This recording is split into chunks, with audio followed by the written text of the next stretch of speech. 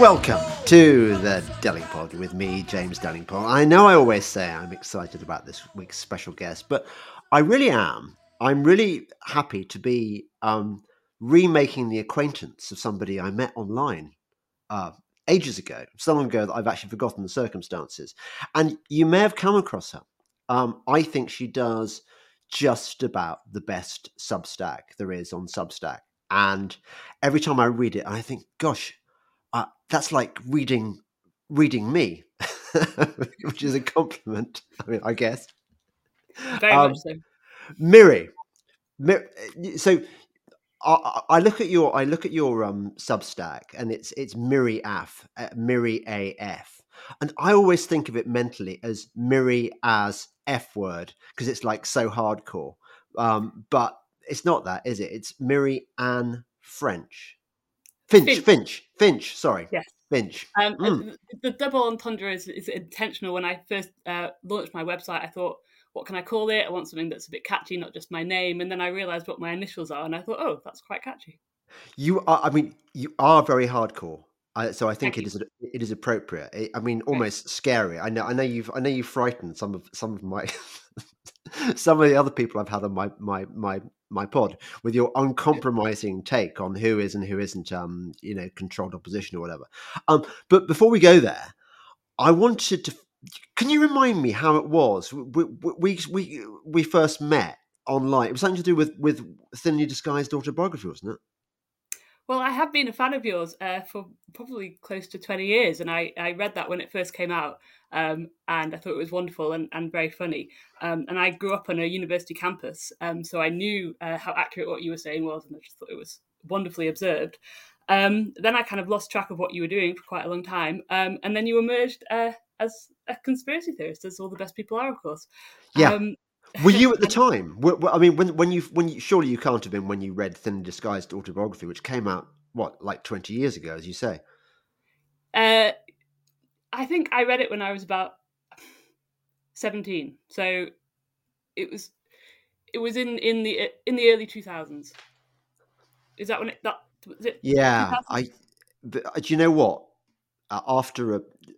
Do I call you Miri, by the way? Is that what people call you? Yes. Yeah. I just use my full name when I want to sound a bit more serious and professional. Right. No. What you will find when you get to my advanced age is that the previous decades they sort of blur, and you're not very good on working out what you were doing at any particular time. I mean that book, which I'm still very proud of, belongs to a completely different stage of my life when I was part of. Well, I never really was part of the establishment, was I? I was always sort of flirting with membership, but they'd never have me in for reasons I now understand. But at the time, I didn't. And in a way, that was one of the questions I was asking in that. Well, as the title suggests, Thinly Disguised Autobiography. It was a thinly disguised autobiography, and one of the puzzles in that book is, look, I want to be with the in crowd. Why won't they have me as a member? And now I know. But thank you for getting the book. Thank you for appreciating it, because I think I still think it's really good. But I think a lot of people, particularly in the kind of the mainstream criticism, didn't like it for precisely the reasons now that they don't like me today. Yeah. Oh, I'm sure. And I think they've completely turned their back on you, haven't they? You completely dropped out of having any mainstream exposure at all. In a good way, actually. Yeah. In that, as you know, I do this occasional, weekly podcast with Toby Young, and I've known Tobes a long time, since pretty much I think our second week at Oxford, and we were both young men on the make in different ways. We wanted to, we're like sort of Evelyn Waugh characters. We'd entered this magical realm, and we wanted to get on. I mean, it's a classic literary trope, isn't it? I think of Eugène de Rastignac in Balzac. I don't know whether you've read Le Père Goriot or anything, or there are characters like that in Russian literature as well, and I'm sure in English literature, young men who want to get on. Um, uh, and where was I going with this? Toby still hangs out with these people, with these establishment figures he's carefully cultivated over the years, and I suppose he's become part of that milieu. But the idea of even seeing these people across a room at a party appalls me, and it's not because I understand that they are evil sellouts, or they're sort of at best useful idiots of the evil um, predator class that runs the world. It's more that sort of social awkwardness thing, this embarrassment that you realize you've got nothing in common with these people, that you kind of you part feel sorry for them and part despise them. And what would the conversation I would have with them be? It would be very uncomfortable, I think. Very, absolutely. Yeah. I mean, their whole lives are based around illusions, aren't they?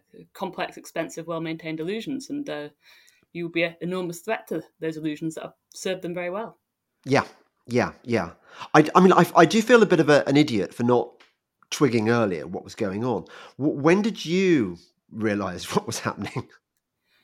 Well, I think the major event was when I went to university and they tried to force vaccinate me. For a condition that wasn't very serious, the measles, and I'd already had one vaccination for it. And I did say to them, I've already had one vaccination and I'd never had measles, so is it perhaps possible that that vaccination worked? But they were very insistent to the extent that they said if I didn't have another measles vaccine, they would not only kick me out of the university, but they would deport me from the country because I went to America to go to university. Right. And I thought, this is a insane overreaction. What is really going on here? Why are they so desperate for me to have this injection? So that's when I really, I think, tumbled down the rabbit hole and was looking into the measles vaccine, why this procedure was being so aggressively pushed on me, what incentive they might have to push that on me. And I think that kind of opened the floodgates. And then I found myself ordering David Icke books, questioning the moon landings, the whole thing. So can I just explore that moment in more detail? So what was the university? It was a branch of the State University of New York in a college village called Potsdam. It's about an hour from the Canadian border. And what were you going to read? I was doing a major in professional writing with a minor in community health. Right. Okay. So, I mean, look, at the time, it must have seemed fantastic. Like America, land of the free, and gosh, the chance to study somewhere else, really exciting. And I imagine you thought you were going to get hotshot teaching and etc. And I think lots of us, not you clearly, would have gone, well, they're being draconian because they're Americans, and there are these elements, these draconian American elements within the American system, which sort of which jar with its relation with its reputation as this kind of land of the free. But you decided to say, hang on a second, why are they? What did you find? I mean, where did your research take you? Well, what happened was, for reasons I don't know, I'd already declined to have the meningitis vaccine when I was in the sixth form. They told us that a nurse was going to come in and give it to us, and didn't know anything about vaccines, but I just had this strong sense that there was something off with vaccines. So I just didn't go into college that day, and so I didn't get it. So there was just this thought in the back of my mind, which wasn't based on anything other than instinct, that there's something wrong with vaccines. I had all the normal childhood ones, but once I was an adult, I just felt not comfortable with them.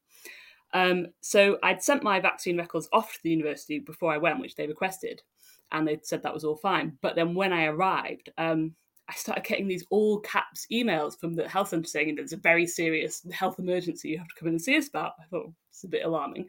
And I went in, and it was that they said, look, you've only had one measles vaccine, and as per our requirements, you have to have two. So I did push back against this and saying, well, why? It's not a very serious illness. I've never had it. I've been vaccinated. I seem to be fine. And they pushed and pushed. And I did know enough about vaccines at that time to know how they're measured as being effective is that they produce antibody titers in the blood. And I said, instead of getting this vaccine, can I have the blood test to determine whether I've got the titers already so wouldn't need another injection?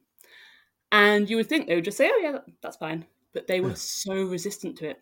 And they tried multiple different things to get me to have the vaccine. First, they said, well, you'll have to pay for that blood test yourself, whereas the vaccine would be free. And I was like, okay, that's fine. I'll pay for it. And then they said, and this was really set alarm bells ringing, it would be easier just to have the vaccine. And I was like, easier? When is it easier to have an invasive, risky medical procedure that I probably don't need than a simple blood test? So I put my foot down and said, no, I'm having the blood test. And it did come back positive for the antibody titers. So they very reluctantly agreed that I didn't have to have the vaccine and could continue on with my studies. But, the vast majority of people wouldn't have that kind of knowledge to have challenged it, and they certainly didn't make it available. And that it was so difficult for me to do that and continue studying and stay in the country. I thought there's something more going on here, and that's when I really started researching. That's really interesting, and that's testament to your strength of character. Because I know that when I was that age, I was I was very cavalier about vaccines. It was like, yeah, bring it on. I've had yellow fever. I've been to Africa, and yeah, cholera. Here's my scar, and it doesn't hurt. A bit like the Queen said, when she was railroaded, or maybe she did it willingly into becoming the sort of trying to make us all take the jab, that she said, "Oh, it didn't hurt," as though that was the main issue, that people were dying to have the thing, but they were worried it might hurt. But I think a lot of us just sleepwalk into this stuff, don't we? We think, definitely, because we've been given the propaganda about Edward Jenner. And I keep going back to this, about the milkmaids. I mean, everyone knows the story, don't they? Yes. You must have learned it at school. Absolutely. Yeah. Oh, that's where the word vaccine comes from the Latin vacca, which is cow, from Edward Jenner. Exactly. And knowing what I know now, have you noticed this? That when they create these stories, they're quite good at creating these pictures that are going to help sell something to us. So the idea of associating experimental medical procedures with dairymaids with fresh complexions, and you think, what's not to like about that? Yeah, of course, absolutely. And did you become involved in anti sort of jab or vaccine awareness campaigns after that? Yeah, so what happened is, after I came back to this country, I was kind of looking in earnest for people to connect with in the UK who were into all this kind of stuff, because it seemed that a lot of the anti-vaccine activism was all in America. So I was doing a lot of research, and I wasn't coming up with anyone much closer to home, until I happened to randomly listen to a podcast one day, and I heard a scientist called Professor Chris Exley being interviewed. And he was studying aluminium. He's the world's leading expert in aluminium, which is added to a lot of non-live vaccines to stimulate a stronger immune response. And he was saying, look, I'm the world's leading expert in aluminium, and there is no safe amount of aluminium to inject into a human being. And there are no clinically approved aluminium adjuvants. There are clinically approved vaccines which use the adjuvants, but the adjuvants have never been studied independently and verified safe. So there's no science at all to say this is safe. And I thought, well, he sounds really interesting. It'd be great to talk to him, but he's probably based far away. And then I found out, which was an extraordinary coincidence, that he was actually based at the University of Kiel, which was the university campus I grew up on and that my father and grandfather both lectured at for decades. I thought, wow, that's some coincidence. So I emailed him, and he remembered my family very well, and I went to meet up with him. And I said, I really want to get more involved in kind of the vaccine safety awareness movement over here, but I'm not sure how to do that. And he gave me some names and contact details of people who were very active. And he also suggested it might be an idea to start my own resource from the experience that I had had aimed at students, because a lot of the vaccine education resources are aimed at parents, and there's very little aimed at students. So that was my first public resource. I started a website called STRIVE, which is an acronym standing for the Student and Teacher Research Initiative for Vaccine Education. And I started that in 2015. It's still online. And that really helped to connect me with a lot of like-minded people. Yeah. So that would have put you on the MI5 hit list. Yes, The first thing. absolutely. Yeah. Yeah. Yeah. I mean, I'm sure they've marked you down. How old are you? I'm 41. I thought you were. You see, that's the thing. Again, when you get to my reverend age, you just imagine that everyone who looks younger than you is way, way younger, and you're only. I don't think I'm that much younger than you, maybe 10 or 12 years. Yeah, exactly. But you're still a child. You're still a child, Mary. Yeah. So you're on the list. Have you ever wondered what it is about you, us, that makes us the why we've twigged when hardly anyone else has? I have wondered extensively, and I've written a few articles about this. Um, I think it's multifactorial, but basically it comes down to at some point losing faith in authority, an authority figure you had a huge amount of trust in, and when you've lost that faith in one authority, then you start questioning them all. So I think that's what happened to me when you obviously have faith in universities and doctor surgeries, and then when they let you down, you start thinking, hang on, who else is lying to me? Yeah, yeah, I think that's right. I think that is, of course, the great block for people for normies like Tobes, that if you, so long as you continue to have faith in authority and you trust them and you think, well, they're not going to lie to us, so there must be another explanation, you're never, ever, ever going to wake up to the significance of Building 7 or the fact that the moon lander was put together with sticky tape and built in a Blue Peter studio Yeah, and filmed by or whatever. You just can't. I get this on my Telegram channel sometimes. People say to me, why didn't you mention this, my favorite thing that justifies why this conspiracy theory is real? And you think, no, it's not like that. The yeah, normies are under a spell. yes, absolutely. My favorite, I think, piece of yours that I've read, although they're all pretty good actually. Thank I you. don't think you do a duffer really. My favorite one that I keep quoting is the one where you have a go at people on our side of the argument who say, well, I don't think you should be talking about this crazy stuff like moon landings, because there are far more serious things that you should be talking about, and also it gives us a bad name. Yeah, yeah. Just run your thoughts on that by me again. Well, I just think it's a kind of gatekeeping, and I don't think they're doing that on purpose. But it is really a replica of the mentality that says, just trust the experts, just get your vaccine, just wear your mask. They know what they're talking about, and you don't. Because this piece sprung from an essay I did questioning viral theory, and I know it's very contentious, and genuine people are on both sides. Some people think viruses are very contagious and the source of illness, and some people don't think that. And each argument is credible and legitimate, and we should be able to explore both sides. When I said, in my view, viruses exist, but I don't think that they're the cause of serious illness, I got a lot of quite extreme pushback, not from normies who almost never comment on my posts, but from people on our side, who basically said, you know, you're very good when you comment on social issues, but you need to stay in your lane. You're not an epidemiologist, you're not an immunologist. You shouldn't be commenting this. You should leave this to the experts. And I was just, oh my god, I can't believe that I'm hearing this from people on our side. So what I tried to say to them is like, look, if you're so sure you've got the truth on your side, just make your case. There should never be anything off the table.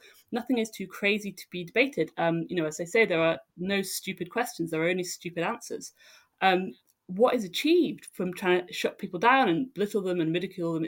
It's just gatekeeping, and it actually takes us further away from the truth. And I was also trying to impress on people that we conspiracy theorists or whatever you'd like to call us, we're not the Borg. We don't have a hive mind. We can have different opinions on things.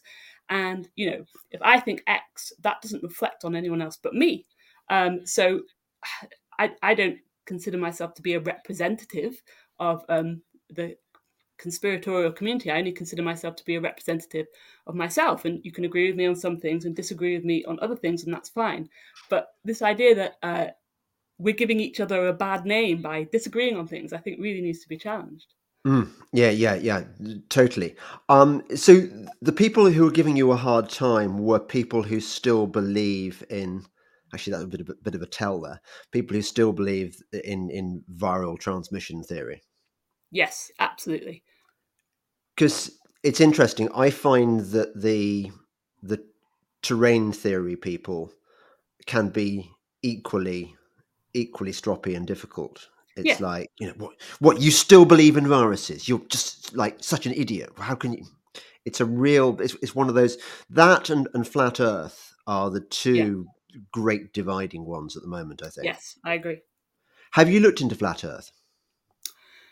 I have, and it's one of those things which I think, just like you said about viruses, both sides are so entrenched and so aggressive that I just think that's just not something I want to stray into. I think I'm in enough arguments with people as it is, but it's one of the examples I used in my piece, saying, look, whatever the truth is, everyone should be able to present their case freely, and that allows the truth to emerge.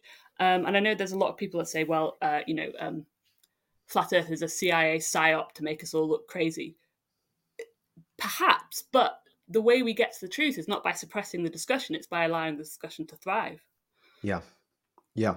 I'm totally with you. I was asking you in a genuinely open spirit of inquiry because I Yeah. haven't looked into it yet. I was very impressed by somebody sent an interview with Andy Kaufman, I think it was. I must get him on the podcast. He sounds like a really interesting character, and he was asked what he thought about flat Earth, Mm. and he came up with this really clever, eloquent answer, which was enough to cast doubt on the globe model, at least. Mm. And I think the thing I always say to people is, if you look, this is where I'm coming from. I believe that the world was created by this extraordinary deity Mm. beyond time and space, and he made us all in his image, and he made the world, and he made the lilies and everything else.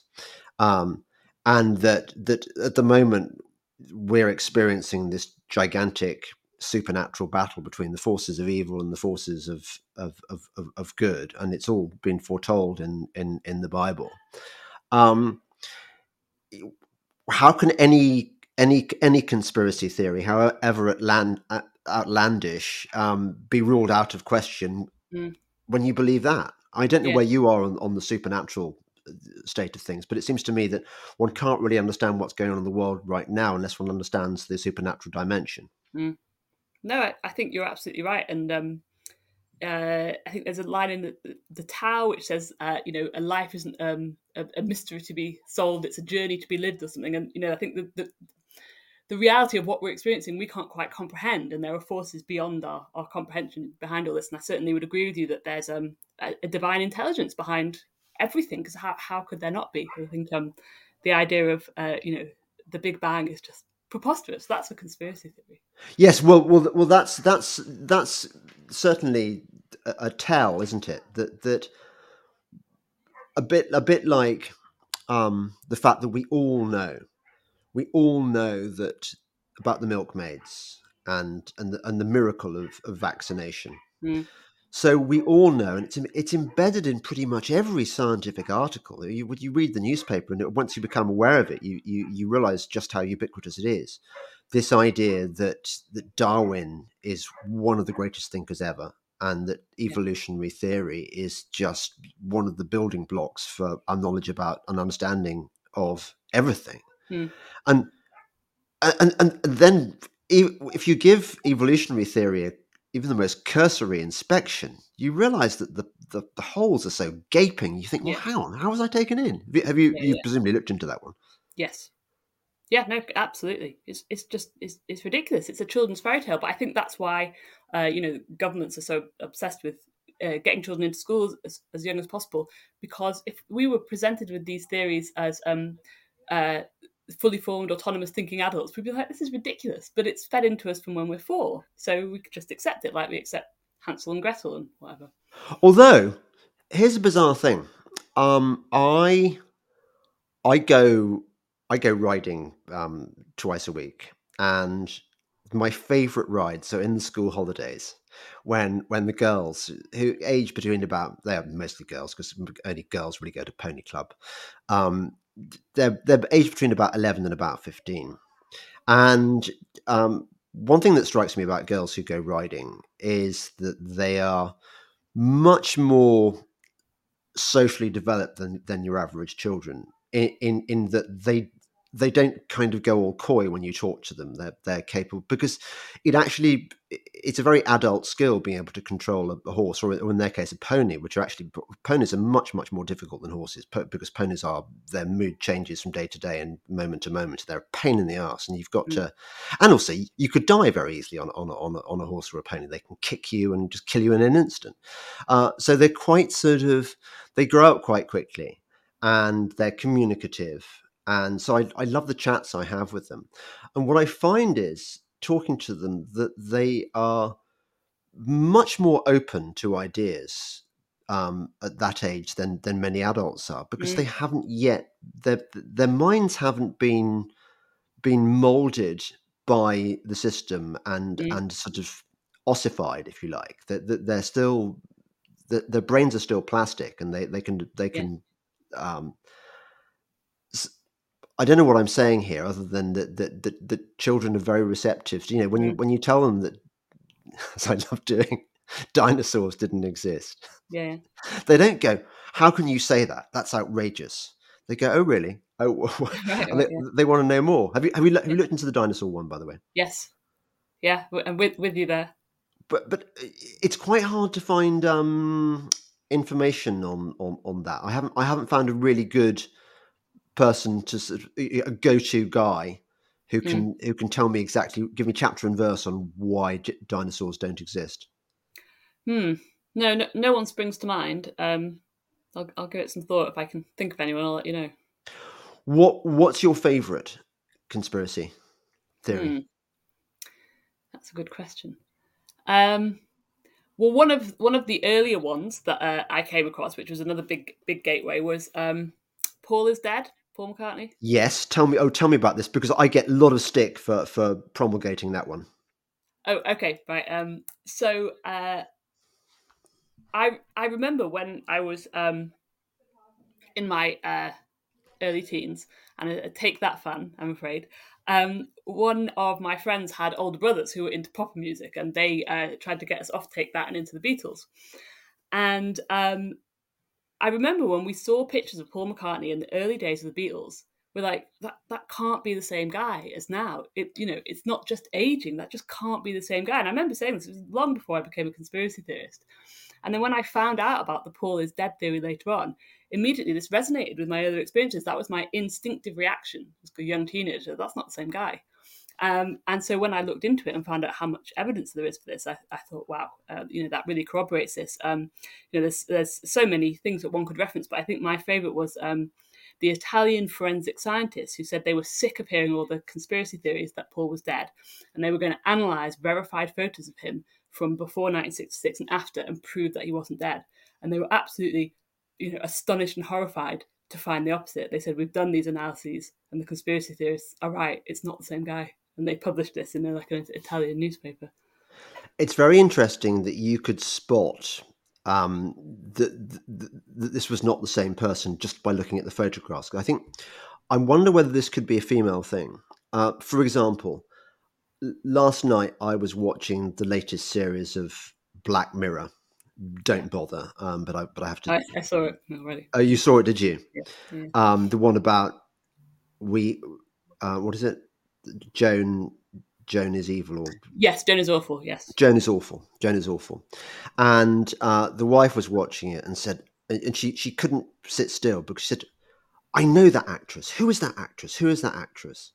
And I was going, well, I don't know, just like some actress that one doesn't know. She said, no, come on, you know who it is. I said, I know. Yes. And she eventually spotted that it was the actress from that cheesy Canadian sitcom.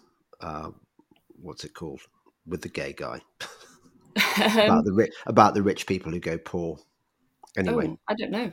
I mean, I watched like three seasons of it, so I should have known, and I didn't recognise, but the wife did. And it's the same way that when wives go for a haircut, the husbands can never tell. I think Yes. just women are because I think it's partly because women are designed to spot when their man has been having an affair. Right. And so they can pick up all these tiny clues that men would never spot, Yeah. and those skills are deployed on facial recognition and stuff. So it doesn't surprise me that you could spot this thing where I couldn't. I mean, but you're right, he does look different. I mean, there's even after the plastic surgery, which allegedly he's had done to make him look more like. So what do you think's going on there? What do you think? What's your theory on what happened with Paul? So I did do a long article on the Beatles, which I also got a lot of stick for, probably more than any article I've ever done. I want to read this. Okay, right. So obviously we know there's lots of more mainstream conspiracy theories about the Beatles, but I invented my own conspiracy theory about them. So I think that it is potentially possible that they were orphans at Strawberry Field Children's Home who were adopted by intelligence agencies and enrolled in some kind of MK Ultra programming for their later role as change agents, and then placed with families to give them a credible backstory. So I have formulated this conspiracy theory all by myself. Is there any evidence at all to support it? Well, when you look at the lyrics to the Strawberry Field song, I just thought, why was a children's home of such central significance to 4 boys, ostensibly from, perhaps somewhat chaotic, but nevertheless loving family homes? I can't point to any solid evidence other than looking at clues and what they might be suggesting. But what I think about how the establishment works is that they knew what massive change agents the Beatles were going to be, and they couldn't risk having anyone who would go off script. So they wanted to have them under the kind of mind control that we know MK Ultra can produce, and it was certainly very much active at the time that those boys were born. So in keeping with this theory that I've developed, which may be a load of nonsense, but you never know. I think that what happened with Paul is that his programming started to break down. So with MK controlled assets, between about 25 and 35, due to natural neurological changes in the brain, programming can start to break down, and a lot of MK Ultra slaves are sacrificed around the age of 30 for that reason. So, the stupid club where they all die at age 27. Right, there we go. Yeah. It's 27, isn't it? I think. Yes, it's 27. I think that so I think Paul was around that age. So I think what happened is that his programming was starting to break down, and he was being a bit too traditional and non-progressive, and he wouldn't promote certain agendas like the pro-drugs agenda. And so I think they got rid of him. They sacrificed him and brought in a replacement. And so the theory goes it was a Canadian guy who won a Paul McCartney lookalike contest.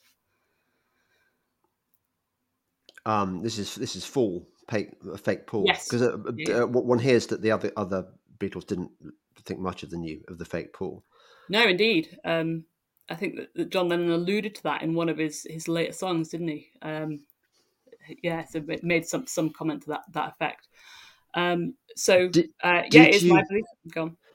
Have you seen the footage of Paul McCartney?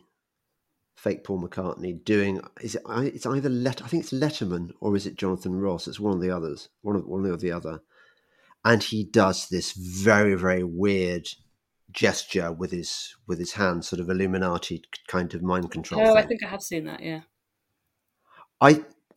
Where are you on Take That, by the way? Do you think? Do you think all bands that achieve prominence are essentially part of some kind of MK Ultra system? I think it's very likely. I'm not entirely sure about Take That, because allegedly Robbie is from Stoke, which is where I'm from, and he was just a normal lad who was picked up at age 16. So I don't know if you can install some of that programming later on, or whether he really was selected when he was very young. But I think, obviously, to achieve the level of prominence that they achieved, they had huge establishment backing, of course, and very little musical talent. So I'm sure that there is some degree of establishment control there. Although I do understand that Robbie has become quite the conspiracy theorist, and that he's been meeting with David Yes. Icke, and yeah. This is the problem, isn't it, for those of us who are really deep down the rabbit hole, that we enter halls of mirrors and we're never quite sure what's really going on. I suppose the most troubling example of this, because you don't know what to think, is when you come across the idea. So you've been through all the elaborate theories about the Kennedy assassination, I and haven't then in any great detail. Oh, but yeah, right, go on. Sorry. but then it's posited that actually it was faked, and that Yeah. all these celebrity assassinations are faked because that's what they want you to think. Yeah. And then it gets very, very tricky, and just when you thought you were making sense of the world, the rug is pulled from under you, and you're yeah. Anyway, I don't want to talk about the Kennedy thing because it's just too. But I mean, this is Miles Mathis territory. Where are Mm. you on Miles Mathis, by the way? Um, I have had him recommended to me by a couple of people, and I've never looked very deeply into his work. But I do understand that this is the kind of thing he concentrates on, and I do need to look into him more. Okay, well, we're not. This is just count this as a very brief digression because it's just too much of another area. But Miles Mathis writes these extraordinary essays. He's really big on bloodlines. So whenever he'll do a number on somebody, he will trace. He did one on J.K. Rowling, for example, and his theory, which I think I kind of believe, is that the Harry Potter books were actually written by the cabal to Oh, promote yeah, witchcraft and Satanism and so on, and she was just a kind of a patsy who yeah, was chosen.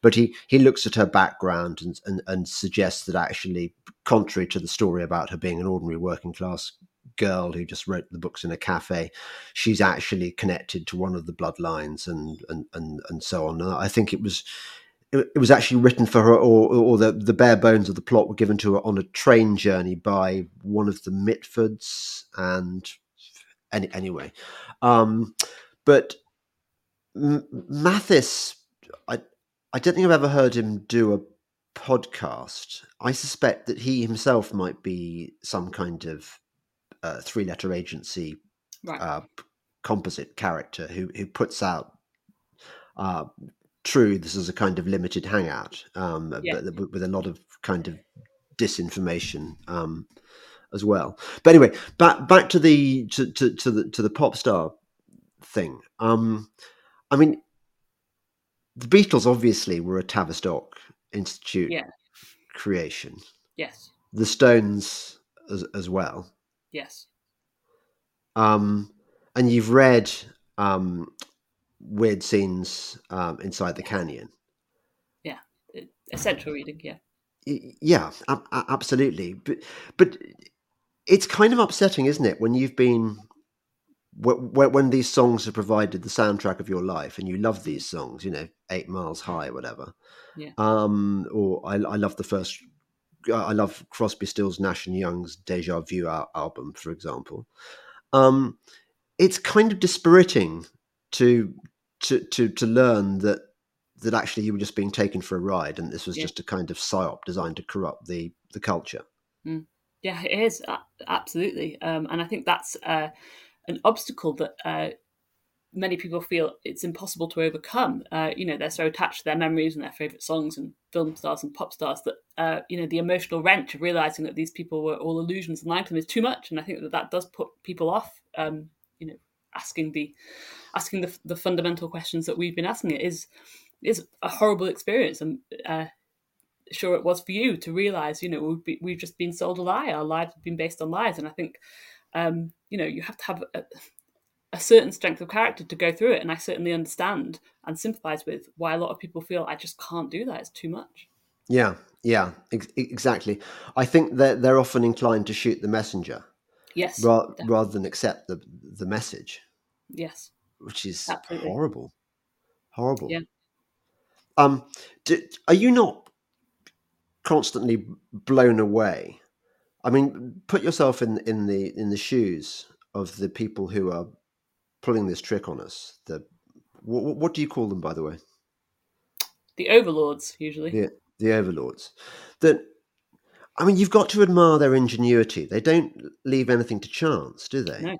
Oh, no.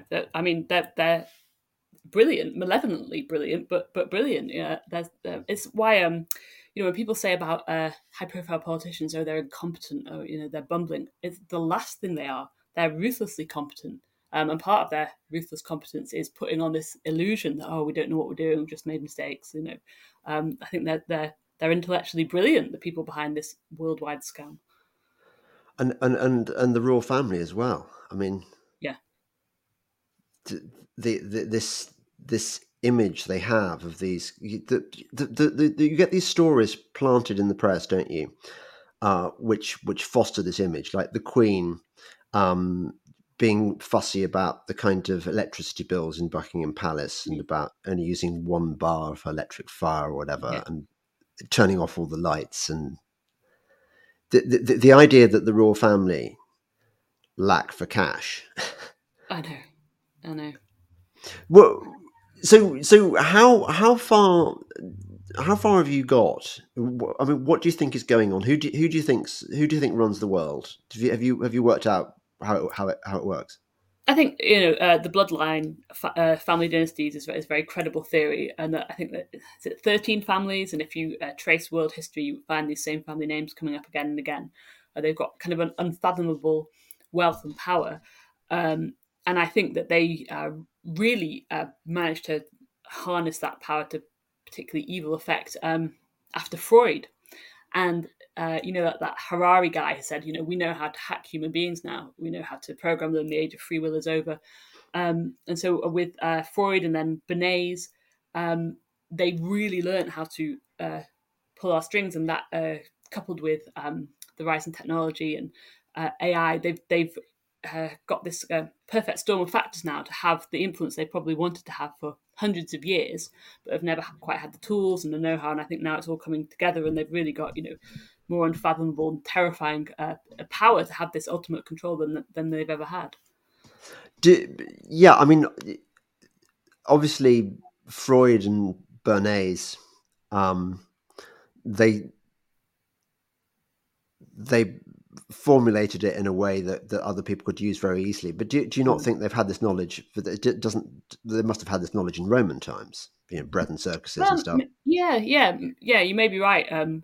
It seems to have somehow become ultra focused and more effective, perhaps because they had then the technology, to beam this kind of mind control into our living rooms, with television and so on. It seems in the latter half of the 20th century, they were able to put, a hypnotist in every living room and do things that were beyond their scope in Roman times. But yeah, you're probably right. They probably did have much of that knowledge then.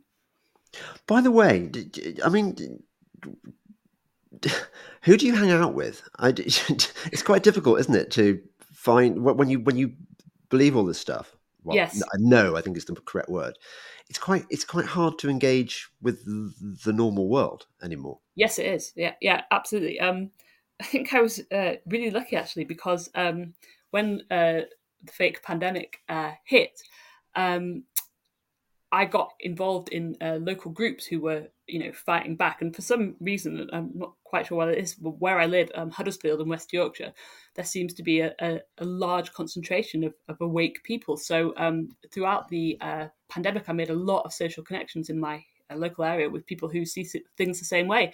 And it's not something I'd ever been able to do before when I used to live in London. I struggled there, and Stoke, and I struggled there, but for some reason there seemed to be a lot of awake people in West Yorkshire, so that was Okay. a big distance. Well, there's a likely target for the next HARP earthquake, Yeah. generated earthquake, or whatever they're gonna. Yes. I'm probably giving away too much, but yes, I think, and maybe also because the lockdown and restrictions and all the rest of it were so outrageous that people who maybe would have kept their beliefs to themselves at earlier, less emergency situations were prepared to come forward and say, "No, this is ridiculous. I'm standing against this." So it did actually make it easier for me to make social connections, and I've observed again and again that lockdown was actually probably the most social period of my life. So that was Do, good. I sometimes get people saying, "Look, enough talk of who's behind this and Mm. 9/11 or whatever. We should be talking about the next step, what we do to fight back." But for me, this is an information war above Yeah. all. I mean, what can we do other than speak truth? Yeah, well, I think that the main thing to do is to speak truth, and the other thing which I've been trying to push more in recent articles is to concentrate on your local area, because we're all intentionally kept isolated and involved with our devices and made to believe there's no one in my local area who thinks like me. But if you look at the statistics, about 15-20% of people have had no COVID jabs. A much larger percent have stopped after one or two. Um, there are actually lots of people in our local area who are on the same page. We're just not given an easy way of connecting with them. So what I try to push is try and get out in the real world and connect with real people who live near you, because they are there, but the establishment wants you to be captured by the screen, watching their puppet heroes, thinking that you're isolated, only the puppet heroes will save you. But actually, there's real power in local community.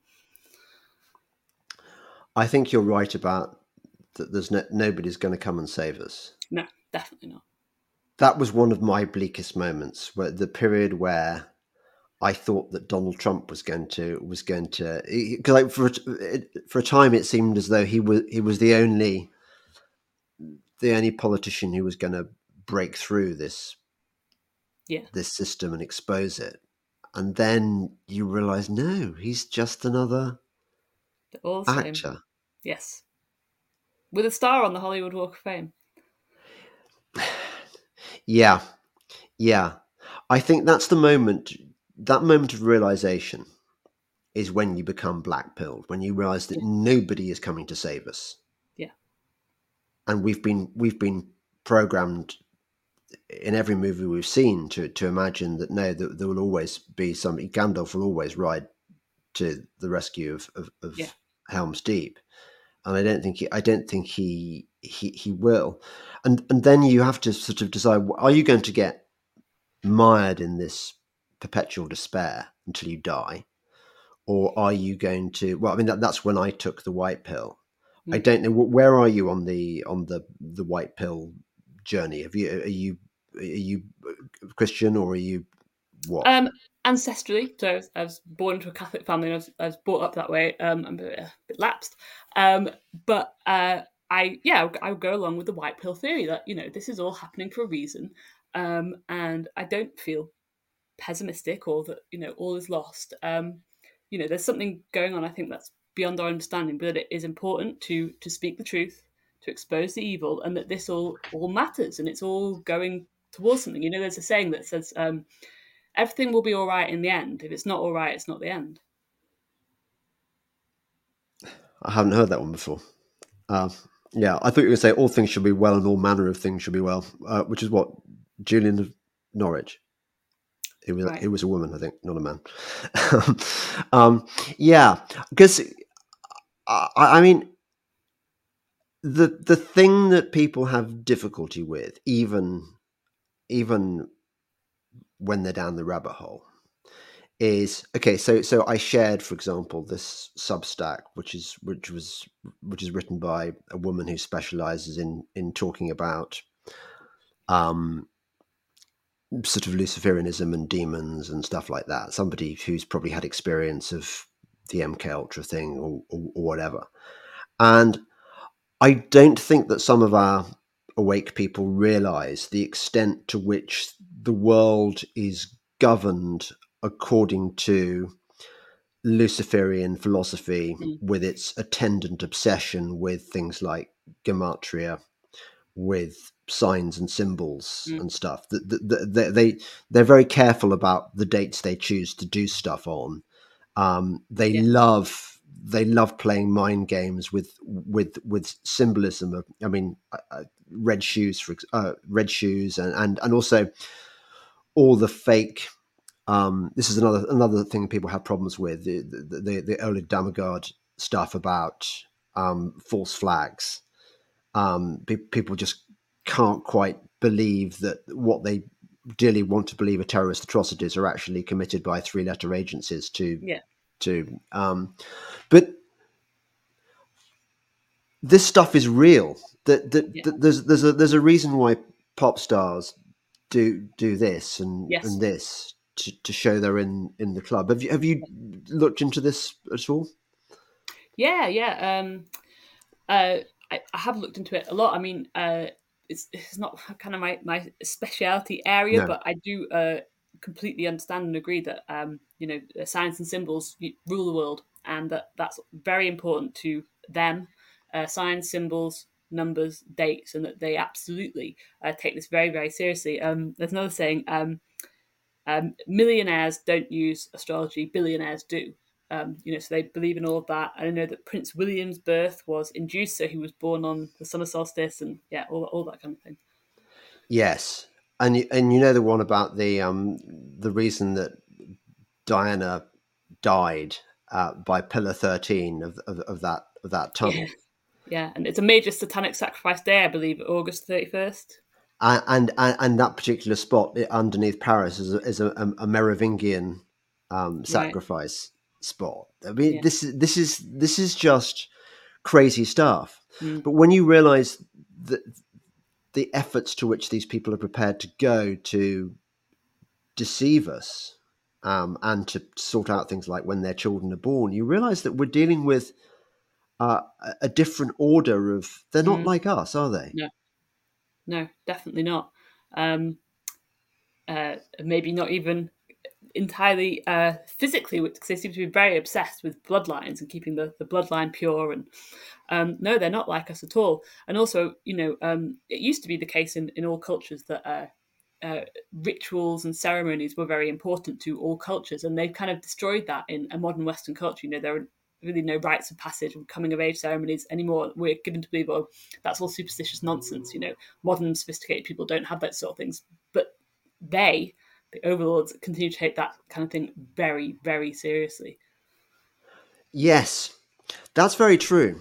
That there's you look at the course of the cultural shifts of the last, say, 120 years, and what you find is that almost every tradition that binds communities has been undermined and often destroyed, whether it's Morris dancing or fox hunting, or I mean, look at what they're doing to cricket at the moment. I know cricket is bread and circuses, but the way that they're now, it's weird how it works that this inquiry has been conducted into kind of racism in etc. and various forms of injustice in English cricket, and the committee has concluded that cricket is institutionally racist, that it discriminates very much against women because, get this, women cricketers aren't paid a fraction of what male cricketers are paid, and Right. so now somehow they've got to be like anyone gives a toss what women's cricketers do, Yeah, yeah, yeah, yeah. and the idea that there's this thing called the Ashes, and it could be the women's cricket they're talking about or the men's cricket, and we shouldn't discriminate. It's also blatant, and but then you look at who's responsible for this, who commissioned this inquiry designed to undermine and destroy cricket, and it was the English Cricket Board which gave permission or launched this inquiry with the help of John Major, who's Right, okay. supposedly a cricket lover, and you think, Right, well, how do you explain that? I mean, it's right. like everything has been infiltrated. Yes. Yeah, everything. Yeah. which I suppose is why you're so hardcore in your judgments on people who. I mean, I'm assuming you don't think I'm compromised, No, I don't. No.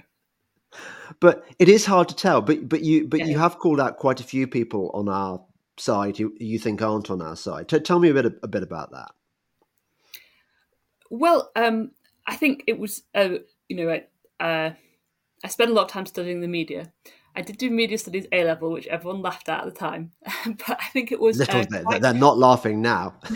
no, it was actually quite hard, and it was quite good training, because I understand what the media is there to do, the mainstream media, and it's there to direct your attention to the things that you want to look that they want you to look at, because they are the things that they control. So it's a very simple formula which I always repeat. If somebody's getting a lot of mainstream media exposure, they're not on our side. It's as simple as that. And actually, I saw a really good illustrative example of this yesterday. Abby Roberts. Yes, of So, course. of course, yeah, the amazing Abby. She got arrested for swearing at the COVID inquiry, and I did a news search for Abby Roberts arrested, and there's nothing. This just hasn't come up in the mainstream at all. Whereas I'm thinking if it was Lawrence Fox or Andrew Bridgen who got arrested, this would have column inch after column inch. So what the ineffable conclusion I've come to is that they only direct our attention to people that they want us to know about because they control. People that they don't want us to know about, they crush from having any significance by ignoring them. Because a hit piece is helpful if you're presenting yourself as anti-establishment. It actually underlines your anti-establishment credentials. All mainstream media editors know there's no such thing as bad publicity, and that's especially so if you're saying, oh, I'm an anti-establishment hero, and I can prove that because look how much the establishment hates me, look how mean they are to me, just like they did with Trump, just like they're doing with Kennedy, Bridgen. So that is my that's my thesis. Interesting. Yeah, Yeah, well, let's examine that in a bit more detail.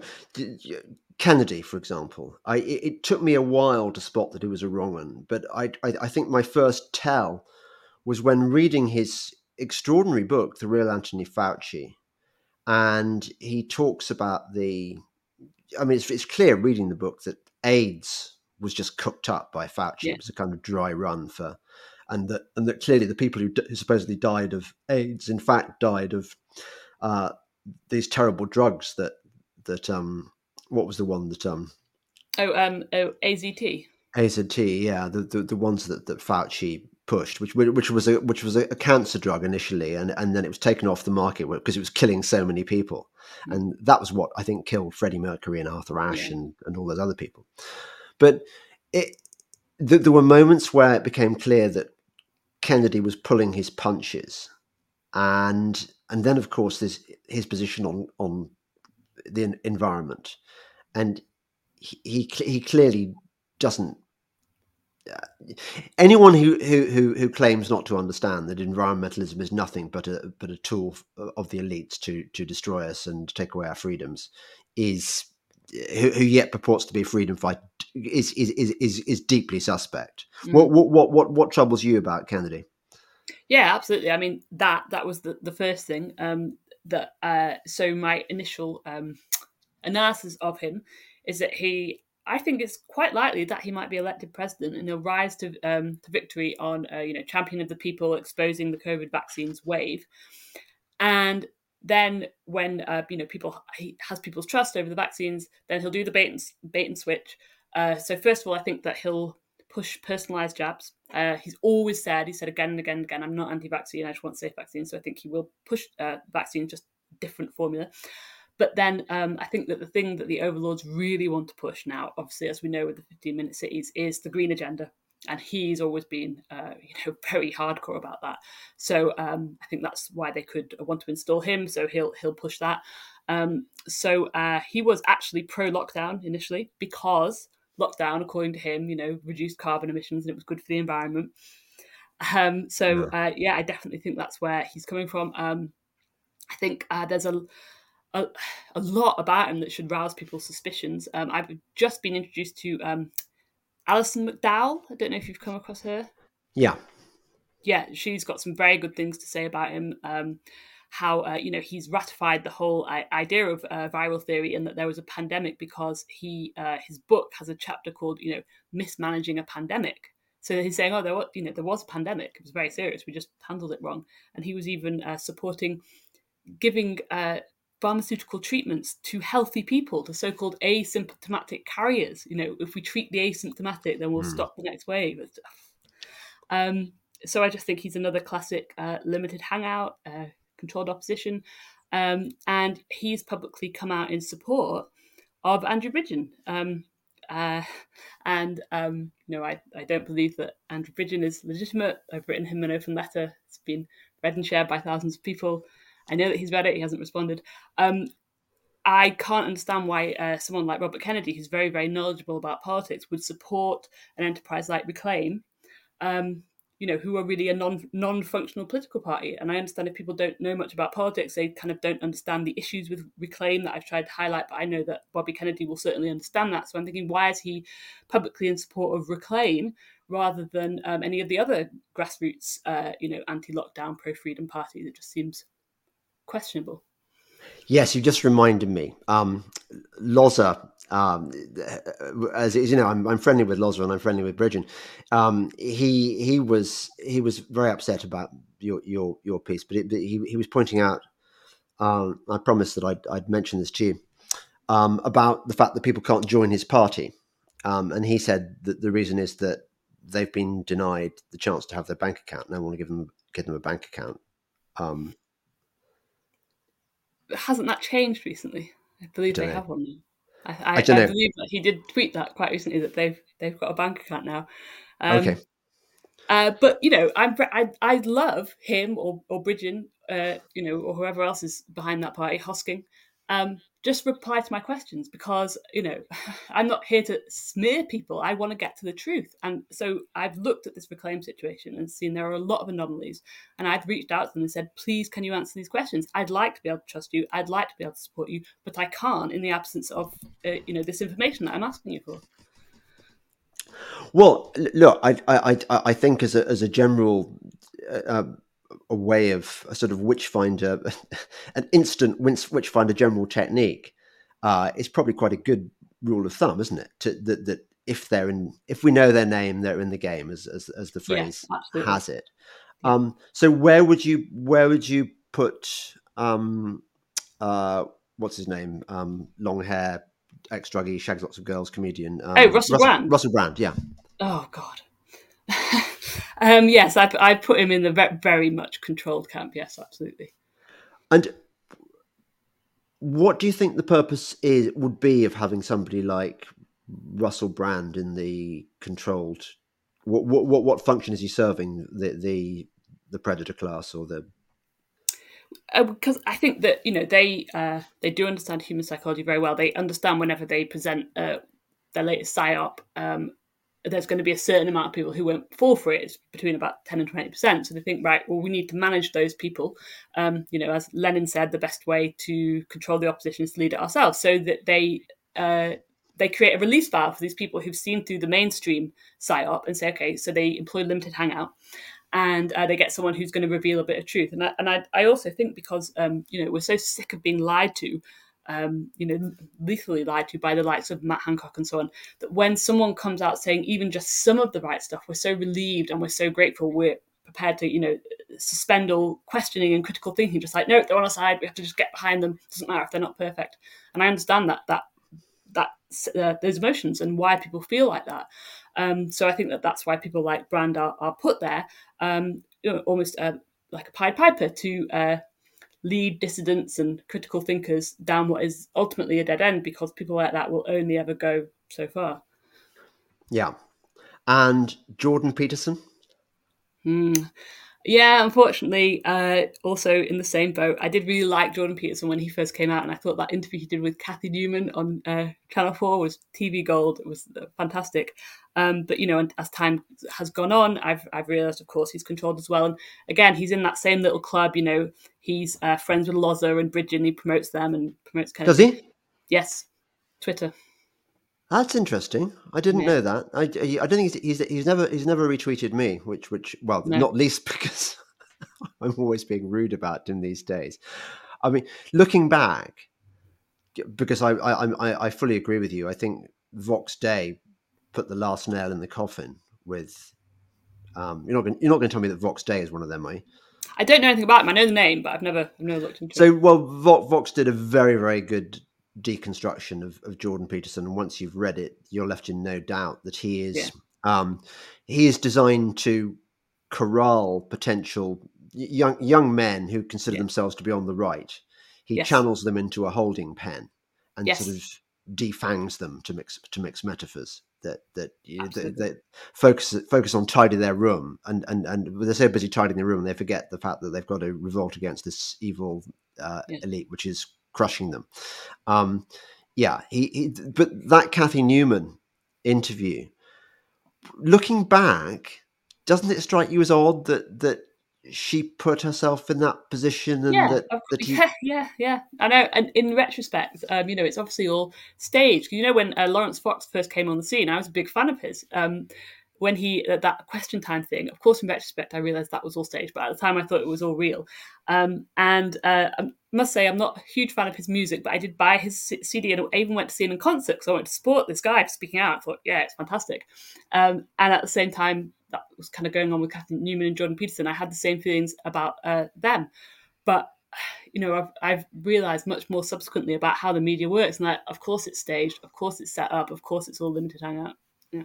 And while we're in the business of trashing my dear friends, tell me about Toby. What's going on Cool. there? What the hell is going on there?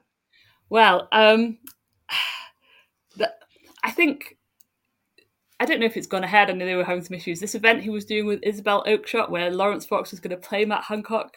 I mean, that just seemed to be kind of trolling us. And when I saw that Lawrence Fox was playing Matt Hancock, I was like, oh yes, he's Yeah, an but to actor. his credit, Yeah. Lawrence He did pulled drop out, out, didn't he? He did drop out. Yeah, which That I thought wasn't the thing. was to his credit, and a kind of. I mean, I suppose that there are very few people that I don't have occasional doubts about. Yeah. Like I think Dick is probably safe. Is I that your think brother? yeah. Yeah. I think I trust Dick, and I Yeah. think yeah, Abby would be another one. Yeah. Bob, absolutely. Yeah. Bob the cartoonist stand up, and there's a few others, but it's. I want to think well of people, and Yeah. I'm very much in the business of giving people the benefit of the doubt, and until they prove themselves to have betrayed me, at which point, well, like that, well, I Well, can't really what forgive was them. that went on with you and Toby recently? I saw you tweeting something. Well, we do have these tiffs which we play out every week. It Right. is a form of theatre, and Yeah. I don't mean that there's anything insincere about it. I don't think, oh, what act can I play today? We just turn on our computers and completely wing it. I very rarely prepare.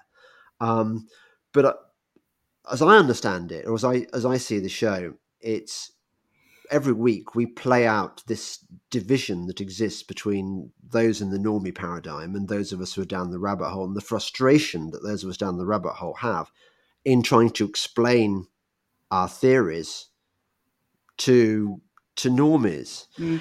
And people, when I throw it open to comments, they say things like, how can Toby not know about Operation Paperclip? How can Mm. he not know about the Titanic, and the Olympic and stuff?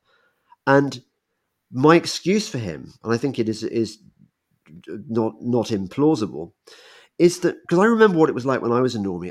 I hadn't heard of Operation Paperclip, or if I had Mm. heard of it, I would have kind of dismissed it as kind of one of those outlandish things that one hadn't got time to focus on because there was more important news to deal with. Mm. And I wonder whether that's part of the problem with people in the normie paradigm, that they are so distracted by the news, as they're meant to be, that Mm. they don't have time to investigate the stuff that needs investigating.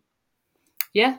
I think that's absolutely true, and it's very difficult to get your head around the fact that a lot of what's in the news is just absolutely fabricated nonsense. It's a fairy tale because first of all, the ego kicks in, and says, no, if this was a lie, I would know. The famous Mark Twain quote that it's easier to fool people than to convince them they've been fooled because their ego will protect them.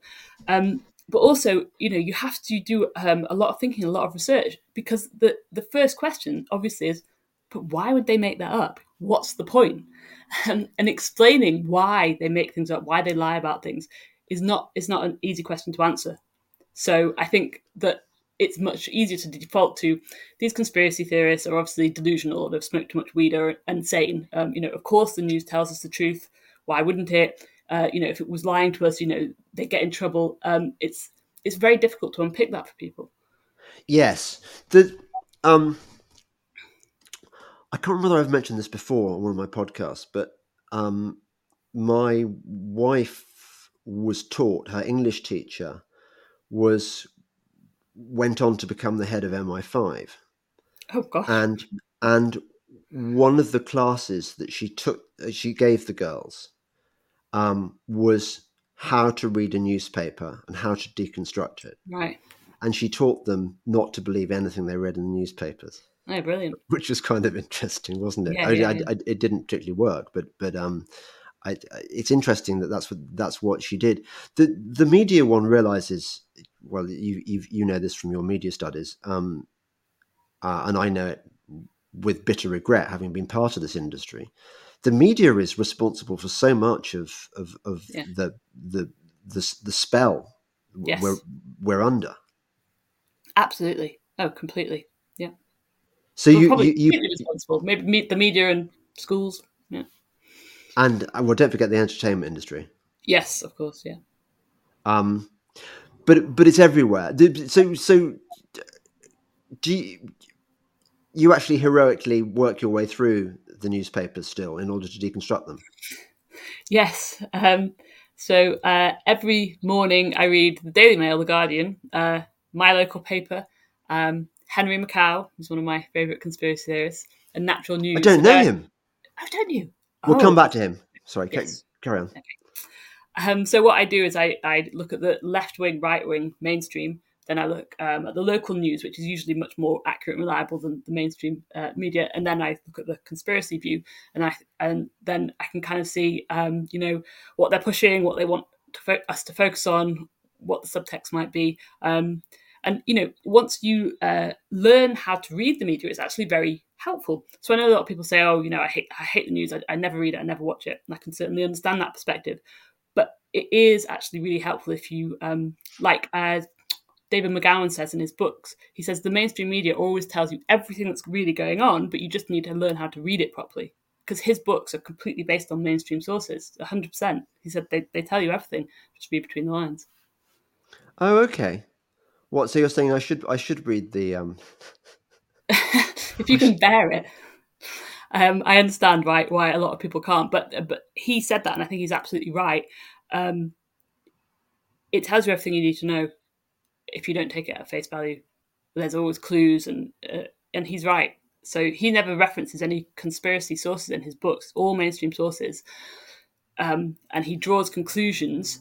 Because I think what the mainstream counts on is people have very short memories these days, and they just are looking at what's going on now this week. They're not connecting it to something that was in the press a month ago, a year ago, 5 years ago. But if you learn how to do that, then you can really see the themes that are being weaved and the story arcs they're creating.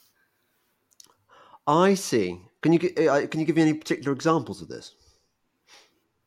Madeleine McCann. Oh yeah, tell me about that. So, sadly, hundreds of thousands of people, including children, go missing every year. And if you ask anyone, name one missing child, Madeleine McCann. Maybe Ben Needham as well, but basically it's just Madeleine McCann. And why on earth has this story stayed in the headlines for 15 years? Now, if you trace it back, then you can see that it's actually pushing a number of agendas. So I maintain, and I may be proven completely wrong and be made to look stupid, but I do think that they are going to find a person who are they going to present to us as being Madeleine McCann. And they recently had that German girl or Polish girl who was saying that she was Madeleine McCann and turned out to be an imposter. But I think that they had her on the world stage, because within 5 minutes of making these allegations, which could easily have been proven false with a very quick DNA test, they didn't do that. They strung it out for ages, and they even put her on Dr. Phil, which is one of the biggest talk shows in the world. And I think the reason for that was to implant in people's heads the idea that she could still be alive, because everyone says, oh, it's so obvious she's dead, the parents did it. And I've always maintained, well, that's too obvious, that's what you're supposed to think. And we're being set up for when she, or the actress who's going to play her, is eventually found. It will be used to restrict free speech, which I think they're going to use the Nicola Bulley thing for as well, saying, all you crazy conspiracy theorists, you victimized these innocent parents, this grieving family when she was alive all along. So, we need restrictions on what can be said online because, this was so traumatic for them. And the other big agenda, which I always think that the whole Madeleine McCann thing has been about from the beginning, is about microchipping children. So, they're making it a legal requirement as of next year to microchip your cat. And I'm sure that's not because they care about our cats, but I think it's about priming us to get used to the idea of microchipping children. So I think that's they always play the long game. And one thing that they've got very good at is getting us in kind of goldfish situations where we're only planning in terms of the next couple of weeks, next couple of months, whereas they think in decades and centuries. So they've been playing this long game with Madeleine McCann for coming up to 20 years, and it's pushing a number of these agendas, which if you look back at all the stories through the years, you can kind of see them coming to prominence. And tell me about Nicola Bulley, because I'd never really understood that either. What's going on there? Well, again, as with the Madeleine McCann thing, it's like, people, especially adults, do go missing quite a lot. And maybe they get one paragraph in, page 37 of their local paper, but Nicola Bulley was plastered across headline news and all the nationals and international news. It's like, why? What's so special about her? And again, there's been a lot of focus on all these ghouls, as people online are now called, if they were commenting on the Nicola Bulley thing. How dare you blame her partner? How dare you think there was a third party involved? This is so traumatic for the family. Haven't they been through enough, etc., etc. It's the same rhetoric as you see put against people who blame Madeleine McCann's parents. So I think, again, it's about restricting free speech on the guise of, protecting people's feelings. But like I said about the Nicola Bulley thing, if they didn't want us to speculate on it, why on earth make it headline news across the country? If you don't want people to speculate on something, you just keep it out of the press, which is pretty straightforward to do. They didn't do that. So I think they were baiting us into a trap to comment on it, make up so-called wild theories, if the partner did it or whoever, so they can use that as evidence for why we need restricted speech online. Yes. I've noticed that, I scarcely dare ask, are you familiar with the theories on Sandy Hook? Yes. For example. Yes. That doesn't add up, does it? No. But okay, so an example like that, or Nicola Bulley, or those students in Nottingham who were murdered recently by an immigrant, which again was given quite a lot of play, wasn't it? Yes. And what I quite often notice, even within my Telegram group, is that someone will go, no, hang on, I do actually know somebody who knows these people. Now, what's that about? Is it a sign that my group is infiltrated by intelligence, or is it that they're very good at creating these cover stories? Well, it's very hard to say, because I get that as well. I've on my Madeleine McCann theories, I've had someone, and no one I know personally or have had any kind of significant interaction with, but someone saying, "Oh no, I know the parents. It definitely happened like the media said it did." And they may be telling the truth, but equally, anyone can come online and say that, can't they? So unless I know somebody personally, I think I take testimonies like that with a large pinch of salt. There's an essay that I want to write. I wish you'd write it for me. See whether you can recognize this phenomenon I'm describing. So, okay, I'll give you a not very good example of it. So I was talking the other day out riding to my trapped audience, because you can't get off a horse. They're stuck next to me whether they like it or not, about the submarine shenanigans, the Titan and stuff. Yeah. And I said, there's so much about the story that doesn't add up. I said, like, what about this billionaire, this British billionaire that nobody has ever heard of before, and somehow he lives out in UAE or something, and he runs this aircraft business or something that nobody's ever heard of, and there's this stock photograph of him in this kind of sports kit and so on. And the normie person's take on that is, well, just because he's wearing sports kit doesn't mean he's not a billionaire. I can tell you, I've met billionaires, and they all dress, and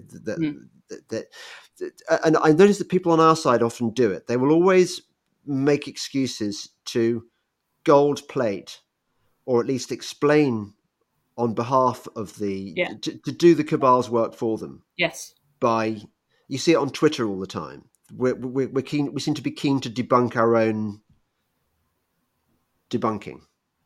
Yes, apparently this is a psychological phenomenon. I can't remember who told me about it, but when you're promoting disinformation, it's best to leave holes, because the people who are buying disinformation will then fill in the holes themselves, and that makes the theory more credible to them, because they formulated some of it themselves, and then they're more wedded to it, and they'll push it more. Well, that's a sort of reverse example of that, isn't it? If I understand you correctly, that. So for instance, so you're saying like someone is not dressed like a billionaire, yeah, and then someone who wants to defend that person, yeah, even though back in their mind they're like, yeah, they're not, but they then come up with justification themselves for why they're, so that they're invested in the theory because they've come up with some of it. Yeah, I do find it frustrating that even in the company of all the wonderful people you meet down the rabbit hole, there are so many people who are still prepared to make excuses for the other side by, for example, playing that game we talked about earlier, where you say, this is a conspiracy theory too far. We shouldn't be talking about flat Earth. It's ridiculous. Or picking holes in saying, well, actually, under certain circumstances, jet fuel can damage steel beams, and they think they're being reasonable and applying due skepticism, but actually, I think nobody wants to believe that they have lived a lie.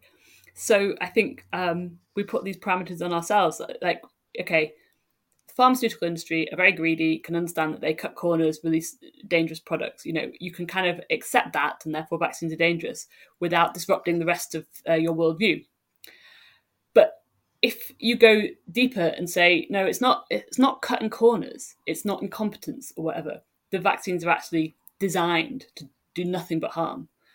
Because there's a psychopathic cabal ruling the world who want to kill a lot of us off because they're practicing Satanists. And that just blows people's minds. It's too much. So I think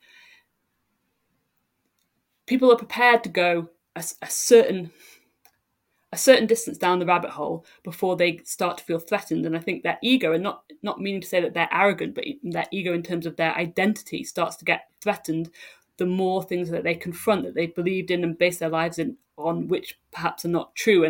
And a lot of people just hit that barrier and go, right, I can't go any further. I can't do it. Yeah. What I've found, and I don't know whether this is something you've experienced, is that once you've been, I get grief from Toby on this. He says, like, what, you believe all the conspiracy theories, not just 9/11 and the moon landings, but also fake Paul McCartney and stuff.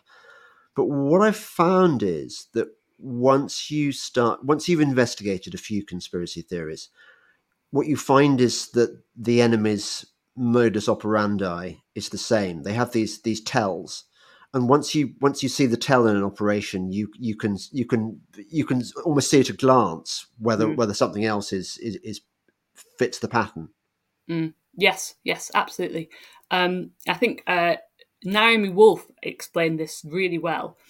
She did this short presentation. It's only about 10 minutes long, and she was basically saying, if something's very high profile, big budget, as it were, getting a lot of media attention around the country, around the world, you need to ask yourself, is this real? Because the more high profile, the more high octane, the more likely it is to be fake. And she explained there's an amendment in the NDAA in America that it's actually completely legal for the media to fake events, present them as real, to propagandize the public.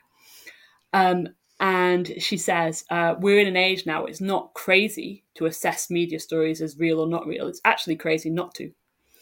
And I think that's what, obviously most people don't know that. It just sounds crazy.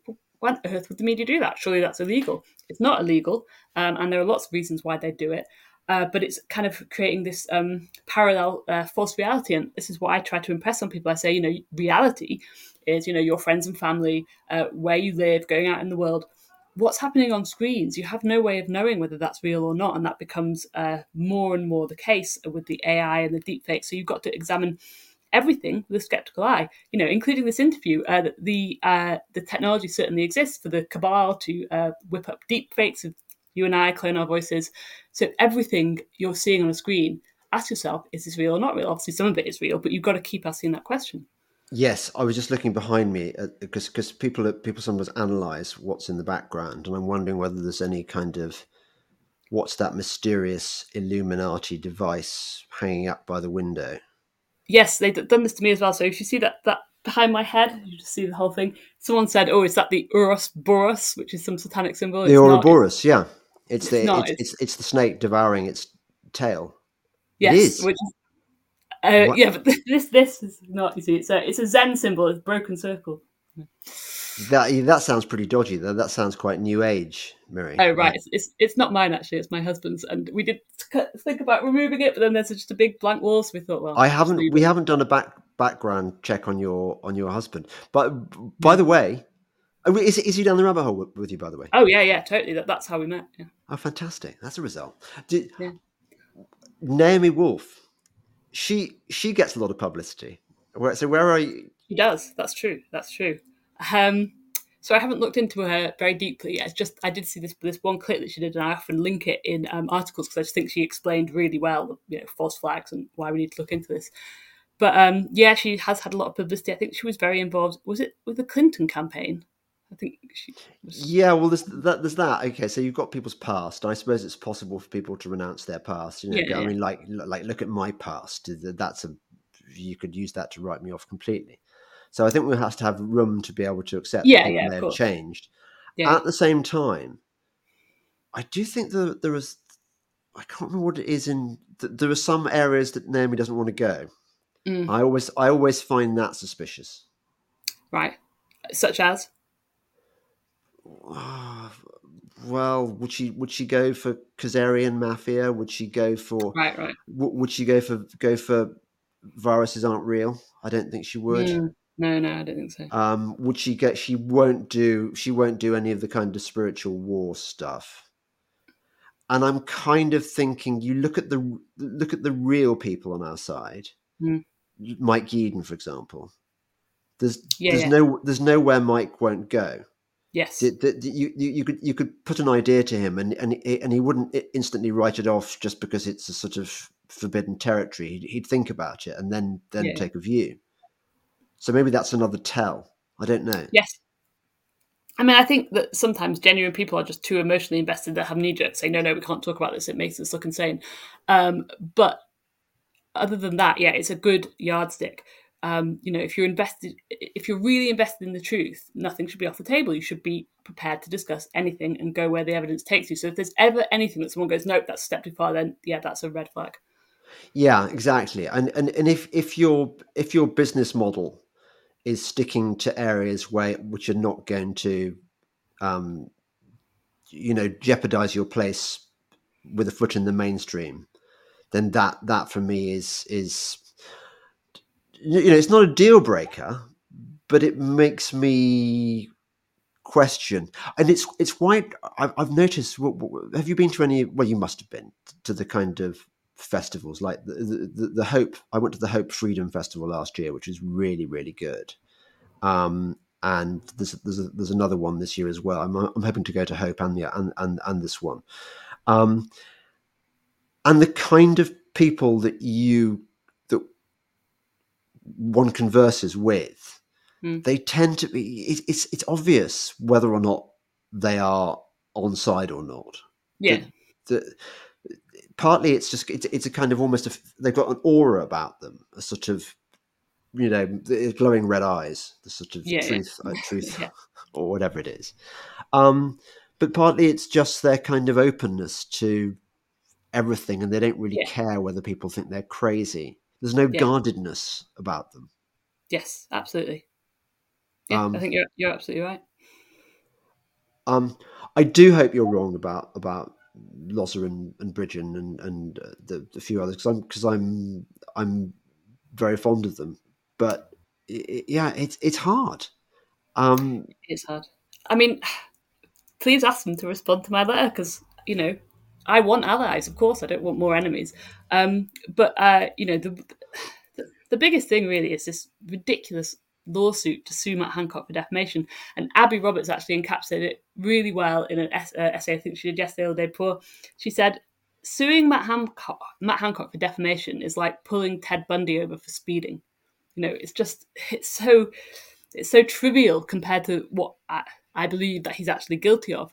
And if Andrew Bridgen was legitimate, this lawsuit would on its own put huge question marks over his legitimacy. And it's a ridiculously large amount of money for a defamation lawsuit as well, which he does not have a good chance of winning, almost certainly won't win. So that on its own, I would want to say to him, look, if you're legitimate, why are you doing this? You must understand that this just puts question mark after question mark over your head. I mean, what? It's not necessary. Yes, yes. So I'm suddenly struck that I so loved your explanation of the Madeleine McCann thing, and it's obviously your forte. I'm wondering whether there are any other things on that in that vein that you can explain for me, because Okay. you've done Bully, you've done Madeleine McCann. What other sort of thought control things are there? Hmm. While you're thinking about it, I've just done this Substack, which I think you're going to like. Okay. It's on. It started with a thing that had annoyed me for a long time. Fake quotes on the Hmm. internet, and it started off because a few years ago, I had used several times the famous Orwell quote, "In times of universal deceit, truth telling becomes a revolutionary act." Yes. Except, of course, he never You said it. did. It's just Right. made up. Okay. It's just made up Right. shit. But it sounds so good, and you want it to be by George Orwell because it's so expressive of all the things that one believes in and what one has been trained to think that Orwell is one of us. He's a hero and stuff.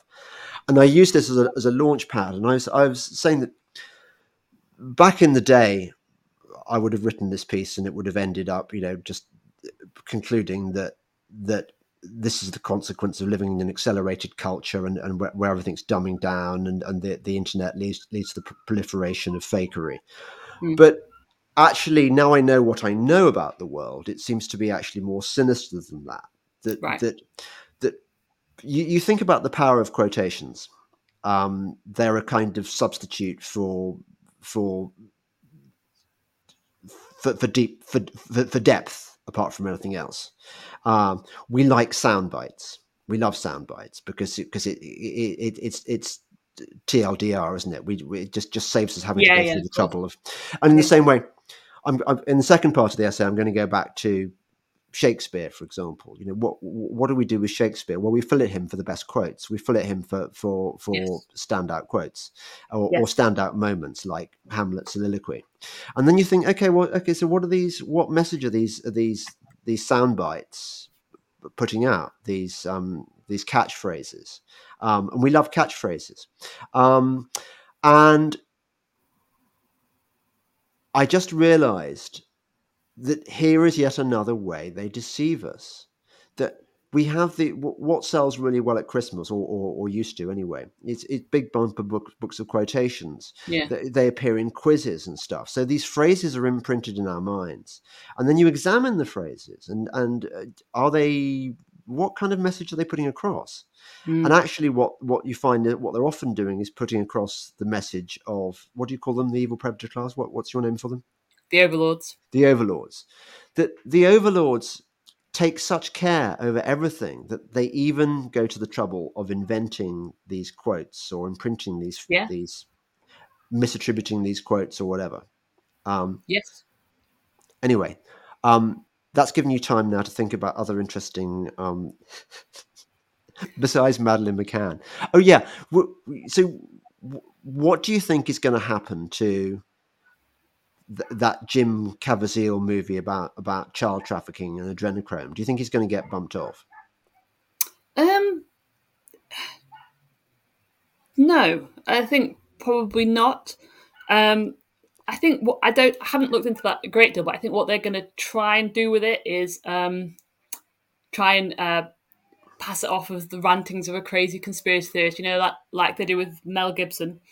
Um, this is what they do an awful lot of the time, is that they take these serious concerns that people have, equate them with non-serious people who are seen as, you know, crazy fringe. Like Mel Gibson is now depicted as this, you know, anti-Semitic, drunk, wife-beating fool. So what he says is automatically discounted. So I think that's their kind of MO, that they will reveal a certain amount of truth, but they'll do it in such a way that the normies would never take it seriously. I've sometimes thought that I should do this this podcast in a kind of a jester's hat with bells on it and one Right? of Yeah. those funny stick things, Yes. as a kind of to stop them taking me seriously as a threat and bumping me off. It might work, Yeah. but I think that sort of what you're saying is possibly true. That if you bump somebody off, even if you make it look like an accident, I think it sort of lends credence to the person who's to the conspiracy theorists, doesn't it? Oh, totally. Yes, absolutely. I think Um, that. Go on. no, you could say. Well, I was just going to say, I think the strongest weapon that they have against us is to ignore us, and that's what they do. That they ignore us, or they paint us as crazy fools. And you know, I've noticed this, that the kind of people they will report on in the mainstream as holding conspiratorial beliefs are always people who have these credentials that you can dismiss them. Like, oh, Mel Gibson, everyone knows he's crazy, who's evangelical, you know, religious, drunk, all the rest of it. So when you've got someone who's kind of professional and credible and reasonable like yourself, they will never give that person prominence because they're too credible and that they could actually sway a normie's mind. So they have to equate these kind of beliefs with, you know, crazy fringe lunatics. Do you, by this token, do you think that David Icke is one of them, not one of us? I don't know about David because, you know, like many people, I have to credit him with a lot of my awakening. You know, I've read quite a lot of his books. He gives some fantastic information. But of course, every normie knows about the lizard thing, and that they can use that, of course, to discount everything else he's ever says. And he's addressed this in one of his books. He said, "Look, I know that people say to me all the time, your information is great, but you discredit it all by talking about the lizard thing. Can't you just not talk about the lizard thing?" And he said, "I've thought about that, but the thing is, he says, you know, it's true and it's really important. So I just have to tell people, and if they think I'm crazy, then so be it." And you know, he could well be totally legitimate about that, but the overlords have realised that that's useful for them. Go, oh my god, look at this crazy lunatic thinks the Queen's a lizard, and then conflate everything else he believes with thinking the Queen's a lizard. So it happens all the time. You know, if you're talking about vaccine safety concerns to a normie, you go, oh, I suppose you think the Queen's a lizard as well. It's like these topics are not related in any way, but they have been conflated as being related, unfortunately, because of David Icke.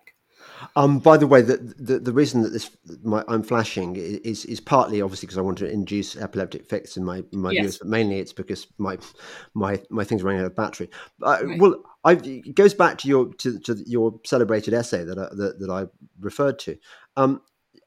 I have no problems with the lizard theory because I think it's true as well. Right. I do. I do think that it goes back to the Garden of Eden, really, and it's the seed of the serpent. I mean, I think some of it is kind of metaphorical, isn't it? We don't know exactly what happened back then, Yeah. but it seems to me that reading the Old Testament as I do, there's a reason why God is very keen on erasing certain, the Edomites, for example, and I think it is that the seed of the serpent, the people who've got this sort of lizard thing within them, seem also to be into things like consuming human flesh and well, child sacrifice and stuff, and God doesn't like that. So, and I know people who've seen these or who know people who've seen these shape-shifting lizard things. So, well, I don't discount anything, and you're absolutely right that this, dragon, lizards, serpent symbolism is ancient, and it's obviously very significant. So I'm I'm open to everything, but I understand why David promoting that theory is useful to the overlords to discount the other things he says.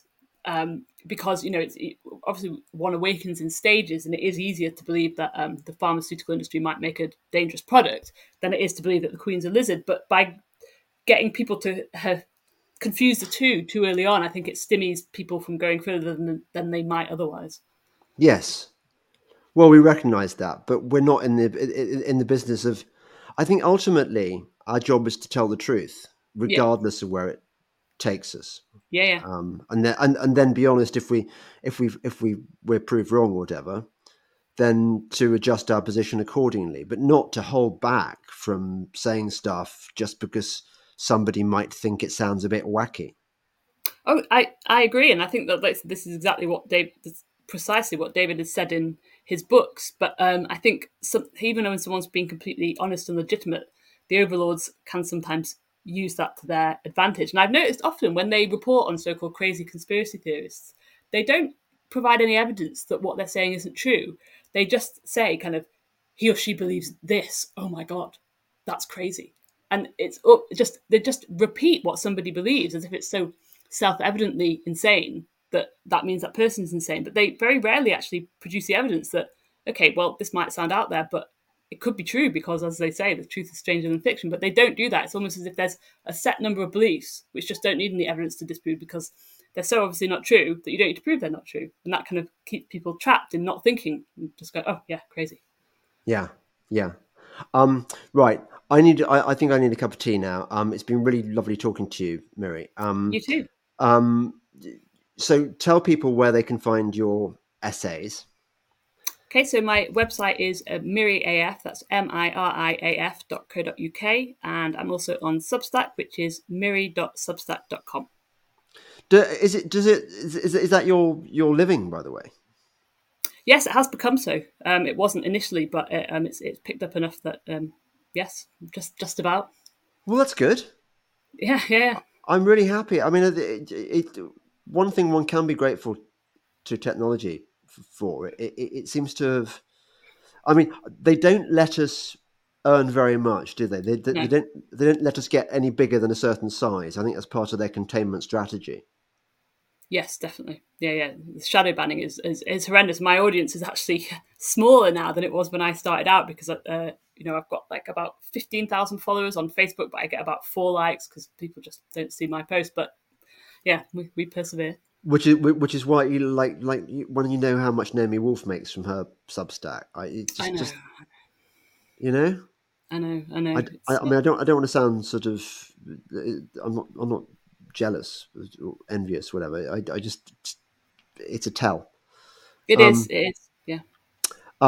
Anyway, sorry, epileptics. If you're now rolling on the floor as a result of my flashy thing. I hope you've enjoyed listening to this podcast, and please keep supporting me on Substack and Subscribestar. And Locals is probably the best place for that because it's easiest to work. Patreon. Or you can buy me a coffee, or buy me lots of coffees. That's the thing to do. And and come to my live shows. I'm doing some live shows. I'm doing one with Clive de Carle, I think at the end of June in Dorset. So it's not that big a venue. So I'd get in there soon because my events do sell out, which really annoys Toby, of course, which is another reason to sell them out. And then I'll be doing one with Mike Yeadon. I've got one with Mike Yeadon coming up.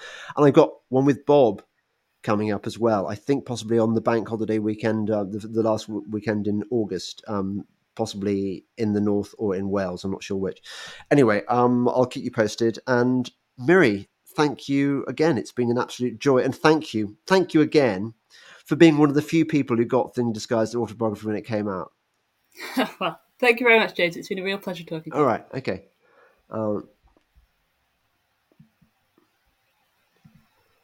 That was good.